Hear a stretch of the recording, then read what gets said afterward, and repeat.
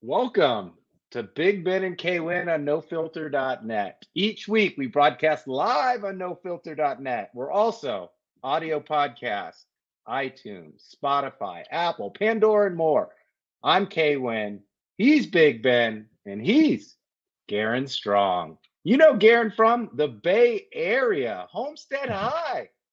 He was dominant there, which led him to the University of Oregon, where he starred as a wide receiver. And then he went on Nike. You may have heard of that brand. He did some big things for the Jordan brand. And now he's an author. Innovation University. He's coming on to the show to talk about his new book. Garen, welcome to the show. I appreciate it. Thank you guys for having me.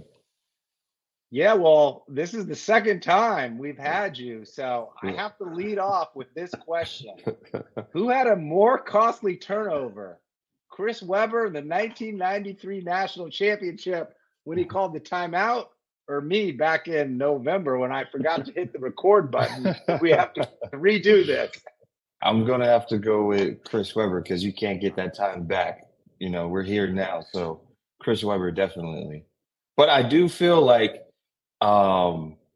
I remember I had made some picks and I kept count because again, like I think I was telling you guys that I'm not like really into fantasy football and all that. I think I went 8 for 10 that weekend. You did.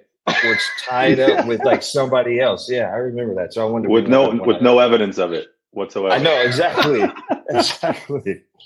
I thought you were going to say you picked San Diego State and UConn in the title too. Absolutely not. That was a great tournament. I think that I was actually more glued into the women's tournament. I'm sure like everyone else, but I've been following the women's basketball, especially college, more so than women's WNBA for a few years now. And so it was just cool to see like not only the recognition, but the recognition because of the competition that was going on, you know. And so it was dope. But yeah, some people's favorite time of the year is March Madness. So yeah, I mean, I personally love March because you have March Madness, you have baseball with spring training, and then basketball. I love the NBA, but I get lost in the middle of the season. And then March comes around and they're like pick it up for the playoffs and seedings and all that. So March is the best time of the year, in my opinion. Yeah, no doubt. I'm right there with you. I didn't really watch any NBA games for the entire season until towards the back end of like after All-Star and then getting into March and of course now going into playoffs. So I have to ask, you're up in Portland now, so are you Trailblazers or are you Warriors? No, I'm still rocking with the Warriors, the home team. Yeah, I've been up here for some time, but yeah, I can't roll with the Trailblazers. I like Dame though, you know, he's from the Bay Area. But definitely the Warriors and just what they've been able to do. I can't say that I've like always been a super like Golden State Warriors fan. Like I've always rooted for them and paid attention to them, obviously growing up in the Bay and all that. But growing up, I actually was a huge Kevin Garnett fan. Oh, yeah. And so I watched a lot of the Timberwolves and was a fan of the Timberwolves and the Celtics. But I think I've always been more of like fans of players than actual like teams. That makes sense. Yeah. Like growing up, I mean, obviously I like Jordan, but I like Dominique. And then there's a spell where I liked Isaiah Thomas. And then, you know, as a kid, you have the chance to be fair weather. In my opinion, you just gravitate to a player who you want to mimic your game like, or you just like watching. Yeah. So my top 3 basketball athletes growing up was MJ, of course, Kevin Garnett, and then Ray Allen. So it was dope to see Ray Allen and Kevin Garnett on the Celtics at the same time. And then I grew to like Rajon Rondo as a point guard. So like that was dope to like really see. And again, I've been a fan of Ray and KG since they were rookies going into the league. So it was dope to see. So I always say, Ben's tired of hearing it, Rajon Rondo was my comp in high school. There's not a lot of film out there on me. I was a poor man's Rajon. I could disrupt you on defense. I could get you into offense. I could control the game. I just didn't rebound and was slightly not as athletic as Rajon. Man, I would used to argue with friends and teammates about how Rajon Rondo could have been an easy walk-in triple-double before Westbrook was going Oh crazy. yeah. Just because he was so active. It's like if he could have got his free throws down and just more consistent with a mid-range jumper, he would have been good. I felt like he could have, to your point, a triple double. He could have scored more. He just didn't find it necessary, right? Yeah, like I true. have Very three true. other guys that are much better than myself. Let's just do what I'm good at. I would have seen him get a triple double with like steals, assists, and missed free throws before. Right, that was the wrong triple double. Yeah, But I agree with you. What's his name? Derrick Rose's rookie year, Chicago versus Boston and Rondo. That was a battle. Like those series, like I thought Rondo was a little overrated. And I saw that series, and I was like, oh, he's for real. Yeah. I just loved his game because it was like the purity of him being a point guard, of like controlling the game, getting the ball to, like as you said, Ben, to like the playmakers and doing what he has to do, but like making sure that like the team is all functioning and aligned and like working on one page. So for me, that's why I just liked his game, because he let everyone else be who they were while still contributing and being a key player on that team. Like the orchestrator. Yeah. Very much like, was my mom's favorite player.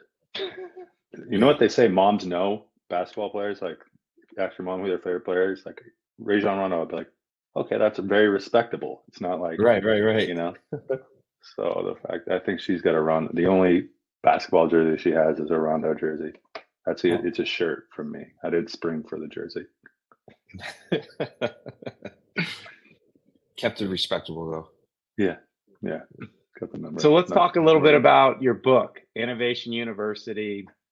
Tell us a little bit about like how you came up with the idea and just some highlights of the book.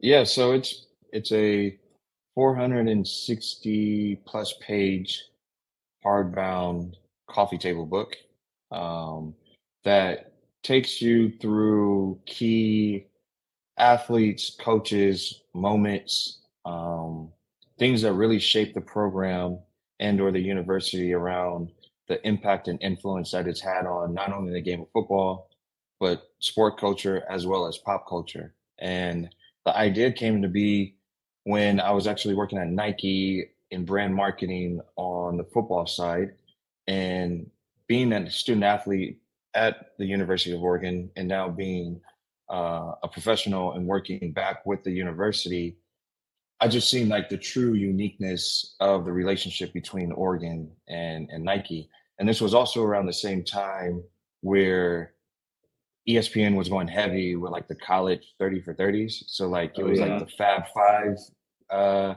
was going on around that time, as well as the U. And for me, those were both teams and or programs that influence pop culture. And that's what they really highlighted in the documentary. So the idea was first to be a documentary and showing that Oregon also, in a different space, but still influenced pop culture more through like innovation and marketing and things of that nature. And as I began to like try to figure out how I was going to bring this documentary to life, which it was a task in itself, especially working full time at Nike, not ever being a filmmaker and trying to like create this super special documentary. I started with just like reaching out to friends if they knew any videographers, this and that. And I'm not going to bore you too much with the story, but it was a lot of start and stop over like basically like almost 10 years, I would say. I came up with the idea probably back in like 2013, 14, maybe 15, between that time frame. But I just felt like truly with the uniforms, the facilities, every year you hear something about Oregon and what they're doing. And then when Chip Kelly came into play, you heard about the offense and how that just changed the game. That it was an idea that just stuck with me of like, yo, you have to get this out before somebody else tells the story.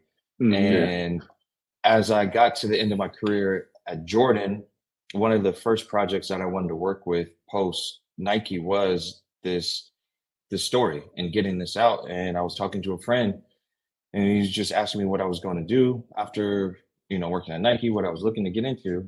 and I was telling him about the project. He knew about it, but he was like, "Yo, you should actually create a book around it because it's more cost effective and efficient. And then from there, you can continue to tell that story however you see fit."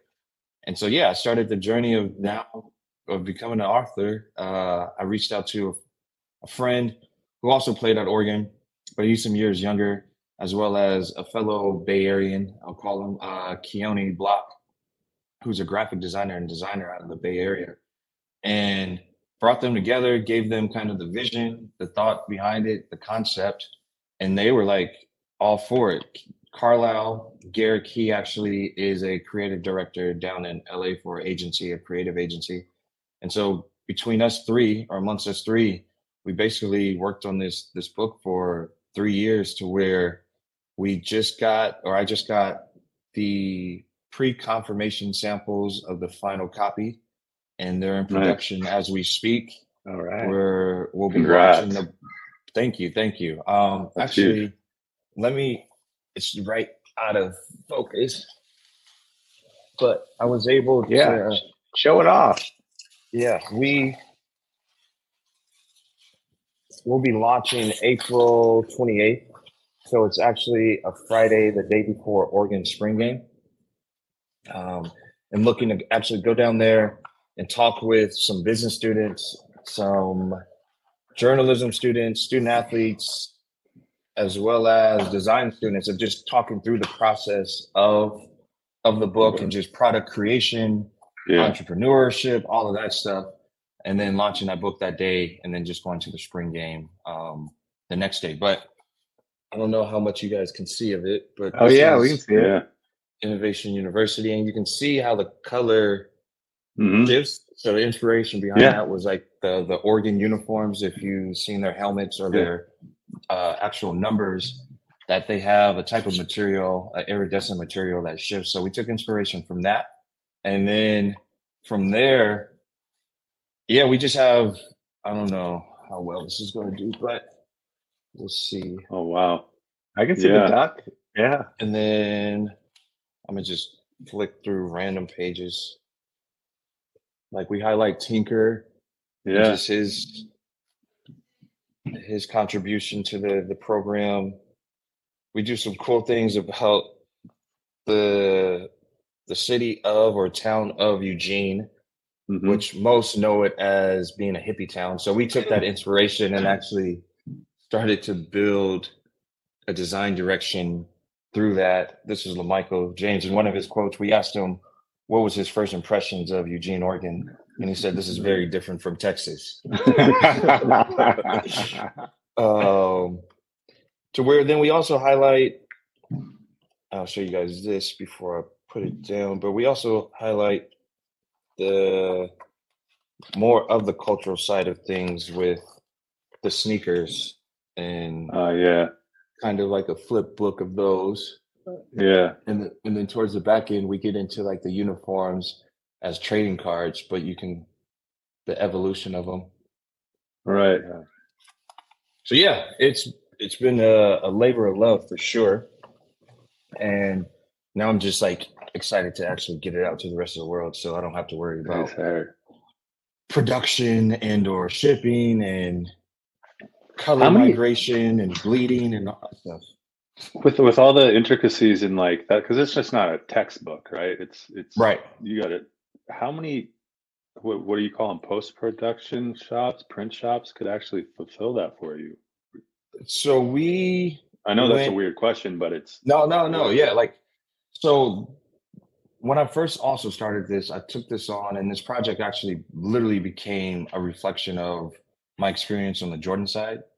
So working in Jordan and working in footwear and managing the product creation for the Air Jordan 1 was literally the same type of process that it was to create a book, of like finding a factory, working with the factory to build out the actual book, the dimensions, the type of materials, picking materials, the type of paper, the details of how we want it and all that. And so with that is like, you do have to connect with a more of a bigger printer or production house to print out. We're doing 3,000 copies for the first run, which is like a limited run. And it was a lot of back and forth. Like, again, why it took us probably a year just in that sense because of the our first go round at it. So, we were learning while we were building this all out.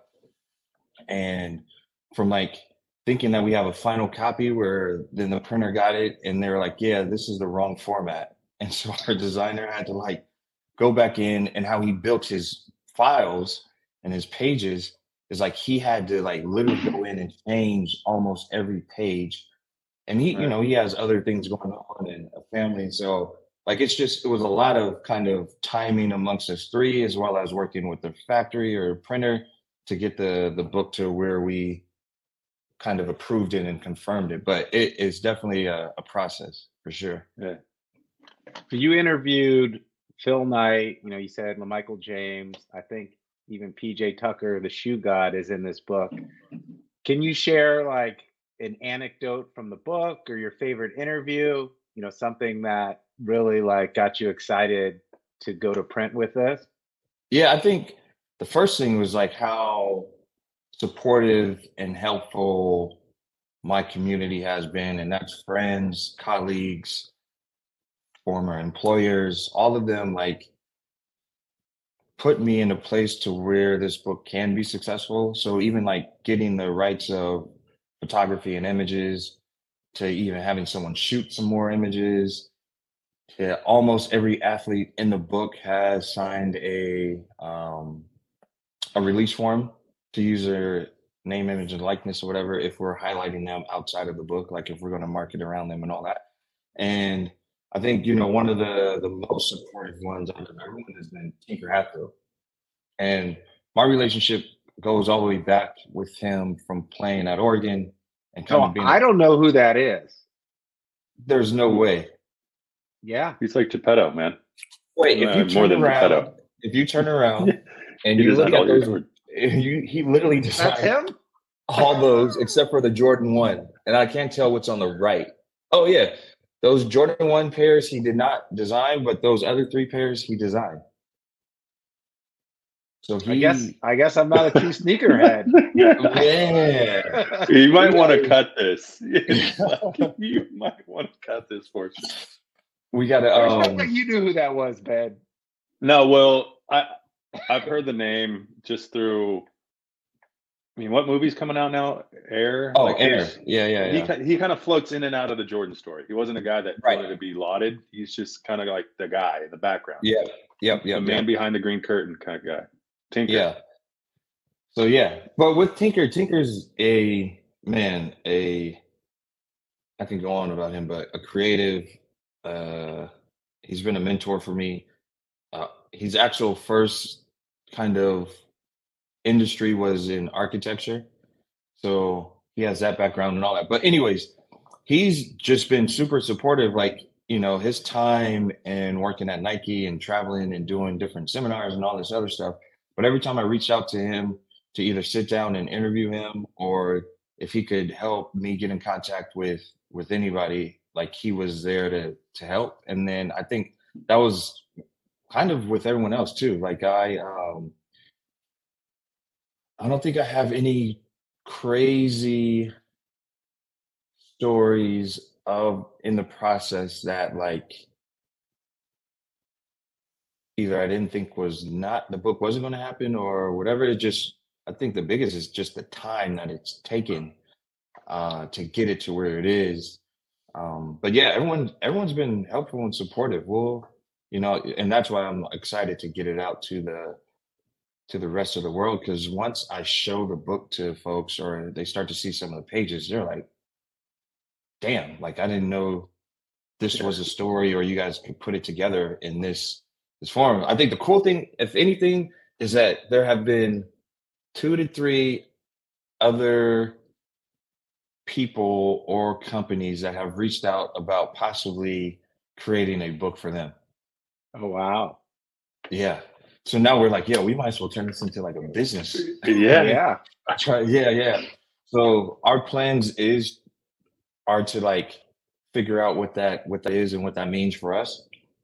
But I think that's been really like the cooler part of like people have respected and loved the work so much that they've shared with others that now they're looking to have their own kind of story be told and all that with the help of us. Yeah, and I got to imagine within the book, there's so many untold stories, right? That people maybe only have told you up to this point. So with it being, I picture that as a book that sits, you know, in every diehard or University of Oregon fans, but then anyone that's into Nike or a sports fan in general, barbershop, right? Pick it up and all of a sudden you start like reading stories that you didn't know. And all of a sudden, like, okay, where the source is here, obviously, right? Right. And then it spawns like almost not critical mass, but you see that like, okay, this is truly not just another book that reprints Sports Illustrated stories, you know, along with Right. another picture, right? So I'm Yeah, excited. like, you know, one of the things that we, and what I kind of started to phrase it as, it's like a master class in like branding or rebranding. It, you know, it takes you from where Oregon in the mid 90s, no one cared about this mid-road team that, again, if you weren't from the state of Oregon, you didn't know where Eugene was, to then, you know, partnering with Nike and going on a 20-year journey of branding and innovation and all that, to getting it to where it is now, to where I've traveled overseas and seen the Oregon O like on a car. It's like, how? You know what I mean? Or someone wearing a t-shirt over in Barcelona or something like that. So for me, and that's one of the reasons why we also called it Innovation University, is like there's some things, there's information that you can get out of this to help build or create whatever you're looking to do. And what I like about it is it's not the media's perspective on the outside of what happened. It's like you played football at Oregon, you are in the culture, you are a part of the culture, and you're telling your story with the other Oregon alums or maybe some current players too. Yeah, for sure. And that was one of the things also, is like we wanted to position the book as in culture, that Oregon is a part of culture, pop culture. Yes, the fans, the Oregon fans, we wanted to be respectful and make sure that we gave them something that they would be proud of and want to buy and all that. But also, it was like we wanted to make sure that this story sits within a space in culture, and being able to show that Oregon has done these things and are continuing to do these things to be a part of culture and or have already established themselves. So yeah, I think again, the stories, the athletes, from the Joey Harringtons all the way to the Marcus Mariotas and everyone in between, like we were able to capture those athletes. Coach Bellotti, Coach Chip Kelly was actually, like, me and him have a solid relationship, and I wasn't sure. I just didn't know where Oregon set with him now that he's moved on, now that he's in the Pac-12, but for a team in LA, UCLA, was like, is he going to approve us highlighting him or pictures and all that? And I reached out to him, and he was like, oh yeah, no problem. Just send me my section or whatever you guys have written up about me, and I'll make sure I'll go over it and get it cleared also with the university. So he's covered, or there was no way that we would be able to tell an innovative story without highlighting Coach Kelly, Chip Kelly. You know what I mean? That would be impossible to do, because he revolutionized the game of football through no huddle. So yeah, it's moments like that that I'm just super grateful and humbled by, of people that were just there and was like, yeah, I got you. Just let me know what you need. Okay, I got a question, Garen. Go back to, you said, I walk into Barnes and Noble. This would be very rare. This probably would never happen. But where is your book, and what's it sitting next to? I think, I don't even know if it's Barnes and Noble, cool, but I would hope that you would walk into like a streetwear or a sneaker boutique first. Okay. There you go. I like that. And it sits within that space of, like, the accessories and like the art that is a part of the experience of these boutiques, is like the book or the Innovation University sits within that Then if you don't have that in your town, then you go into a Barnes and Noble. And I'm sure they would place it somewhere in like the sports section, which is fine. Or if there is a pop culture section, that's where they should place it. I got you. So you're also involved in another company, Circle of Winners. Yes.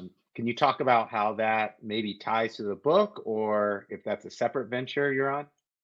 It's a separate but still inclusive of the book.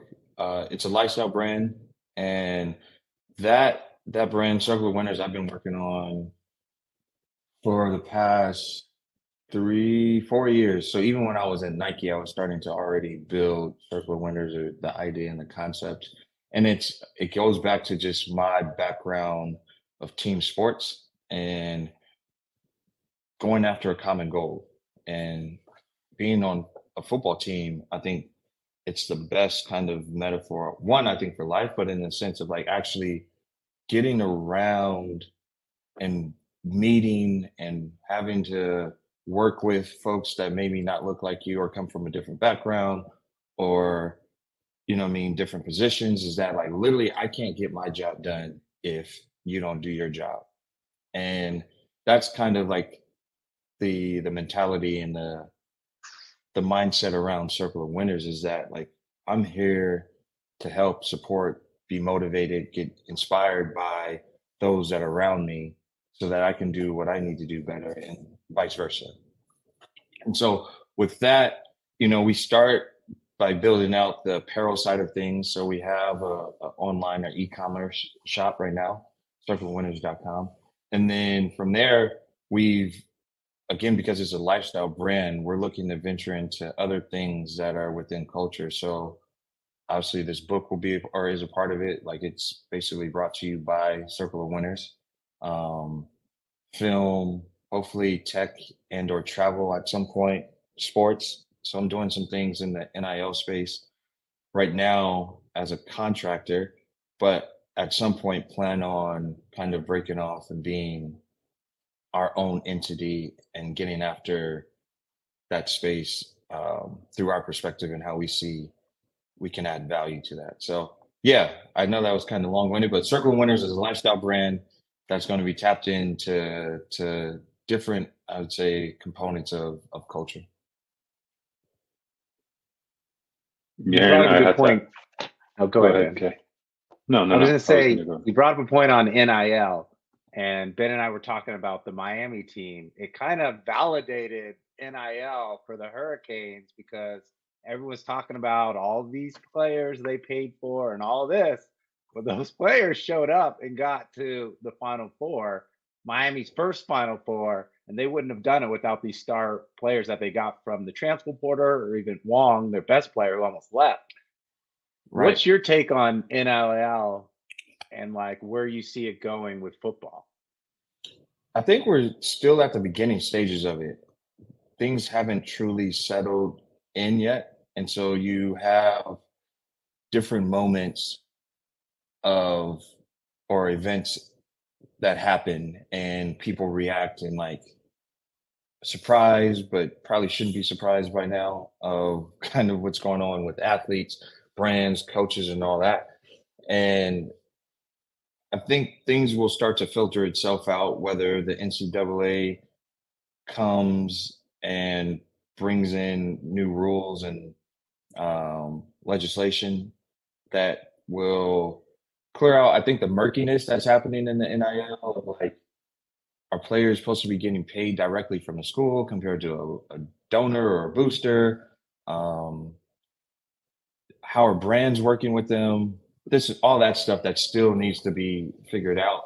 But for me, I think it's still great for college athletes. Like, they need to get paid, and I'm happy that they are getting paid. For me, I just wish that there were more rules and regulations around the deal when they rolled it out, before they just gave it a free for all, or let people just go after it however they seem fit, because it's just caused a lot of chaos. And at some points it's taken away from the actual sport.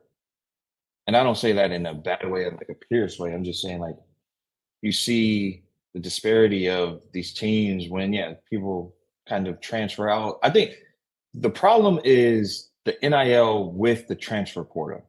Yeah. Yeah. That's Because where, if you're not happy, you're like, I'm out of here. And they're like, oh, here's a bag of money. right. I think that's more, if I had to start that answer again, it would be around those two. Like having the transfer portal and NIL at the same time has caused chaos. And yeah, some programs have benefited from it. A lot of programs haven't. The thing with these athletes, though, that think that they can just jump in the transfer portal and then any school's going to pick them up is like, you got to remember that these scholarships are allotted every year. So if a school says, yeah, they want to pick you up, but then they end up finding out that they don't have enough scholarships or have any free scholarships or available scholarships, now you're stuck in the portal. Your team or the program, the university that you just left is not going to allow you to come back. Maybe they do, some do, or whatever. And now you're literally stuck in this transfer portal for however long, unless you want to go to a D2 or whatever it may be. And I was reading back during the college season that there was, it was a crazy significant number of how many athletes were stuck in the transfer portal compared to how many athletes were on teams or programs. It was You like mean 2 or 3 relatively times. transferred out successfully versus those that are still in it? I think it was like for every 3 that went in, 1 found a successful like out, right? Right. That's Yeah, it was something. Yeah, yes, something around that. Or like there was like 2,000 athletes in the transfer portal, which is crazy. You know what I mean? Because that's 2 times. Yeah, that's 2 times how many college programs are out there in D1. Yeah. Or 10 times. Sorry, 10 times. Yeah. It's So- kind of where do they sit? It sounds like they're just in purgatory inside this little tube. No one wants to come get them somewhere. Like I don't know. I know I've heard stories of some go back home and train as long as they can until they get picked up. Some college programs have allowed students to at least come back and enroll in class, but they can't do any sporting activities. So yeah, again, like I said, the chaos and the uncertainty around the NIL is where things just need to be cleared up. But I do see it becoming like, I guess, like society in the sense of like you'll have just those tiers of athletes that will get paid a lot of money. Then that second tier that maybe get endorsed and are doing things and have to like put together a portfolio of brands to actually get paid. And then you have those that are just going there to play their sport and are good with that.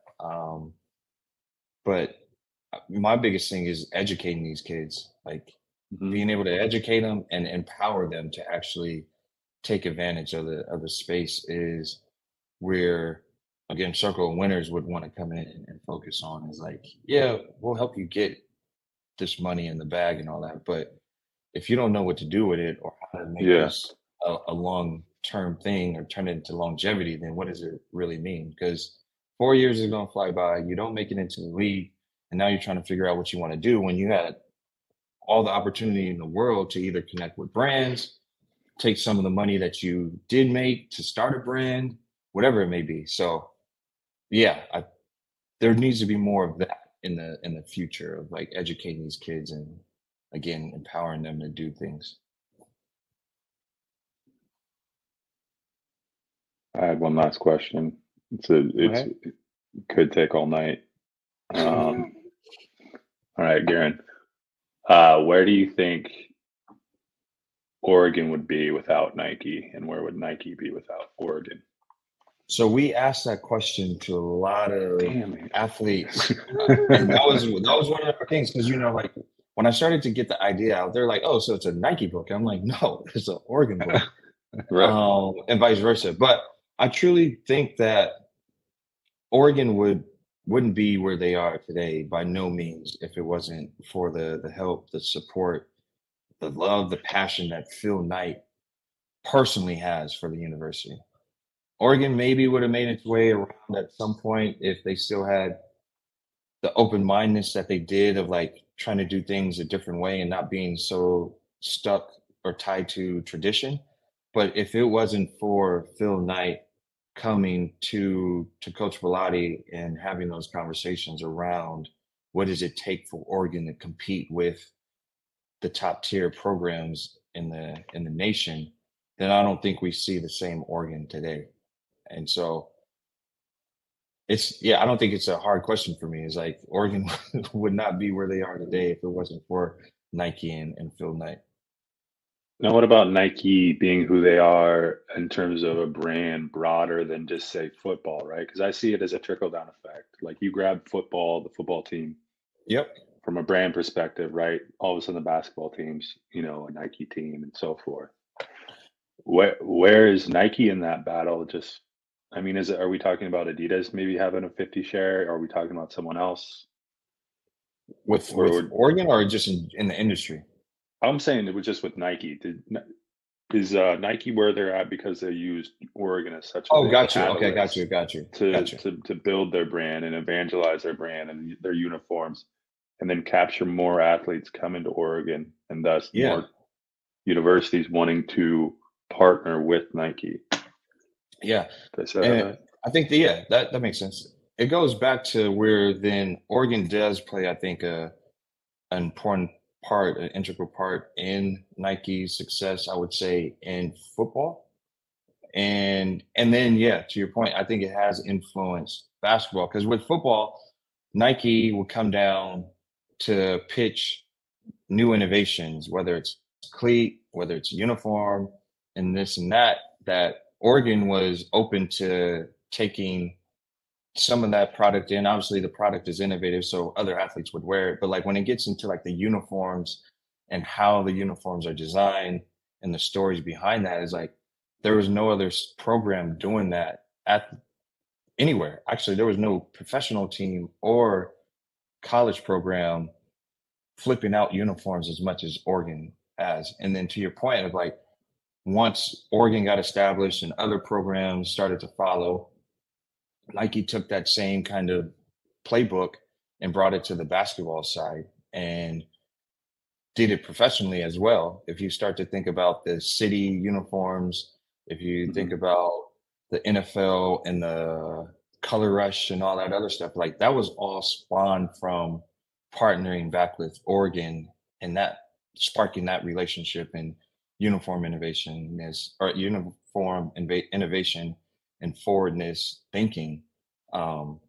So if we had to give a percentage, I still would say like it was a 70-30 of Nike helping Oregon versus Oregon helping Nike, just because Nike just has so many brilliant minds and they're connected to all these different athletes and programs and leagues and all that. At some point, I think some coach or some player was going to,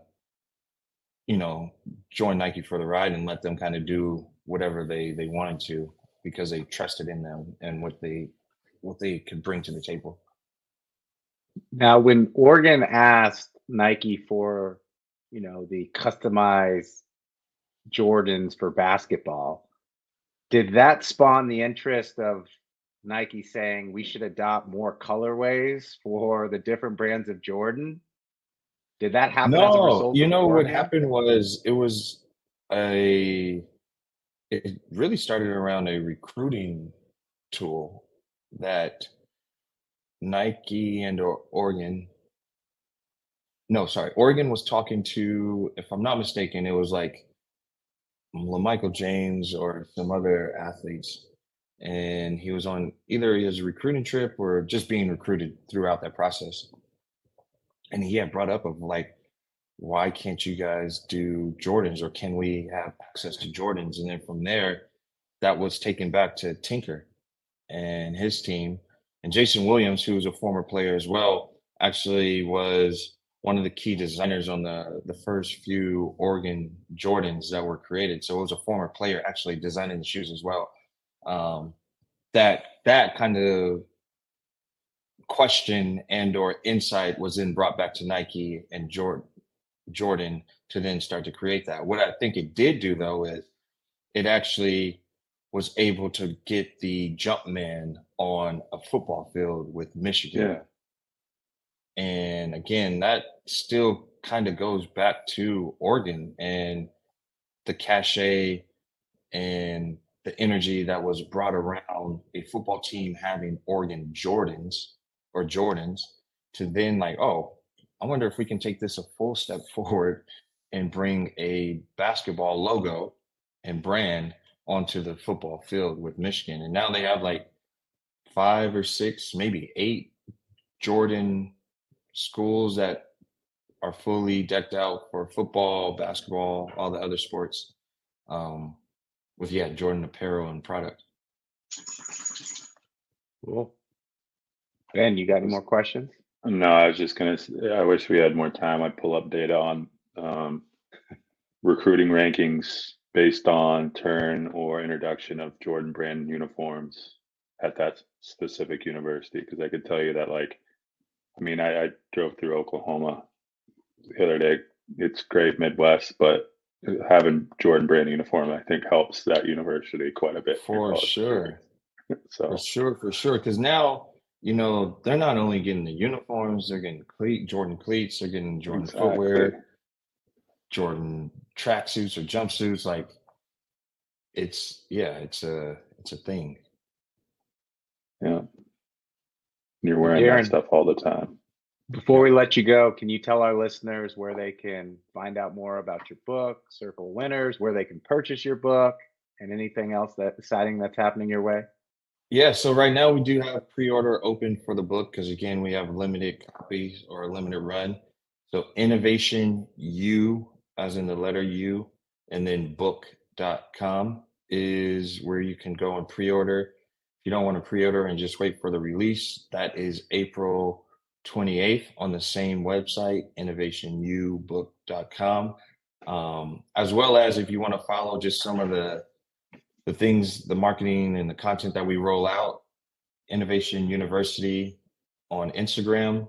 And then Circle of Winners is circleofwinners.com, CRCLOFWNNRS.com. So all the vowels are gone except for the O in of, if that's easier for you to remember. But circleofwinners.com, as well as that's the same handle, Circle of Winners for Instagram.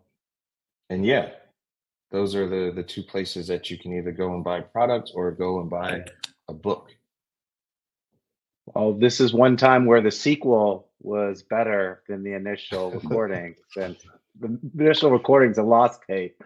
But Garrett, thank you for coming on. Always a pleasure catching up with you. I definitely will tell Rick Perez you say hi when I see him in Mexico. Ben will be down in Mexico as well. I'll be in Mexico too. Last 3 times I've been there has been a hurricane though. So Garen, good luck, man. Good luck. I really appreciate it. Yeah, we got to have you back on during football season so you could actually pick some winners. I'm gonna go 10 for 10. I'm gonna go 10 for 10 for sure. But I really appreciate you guys.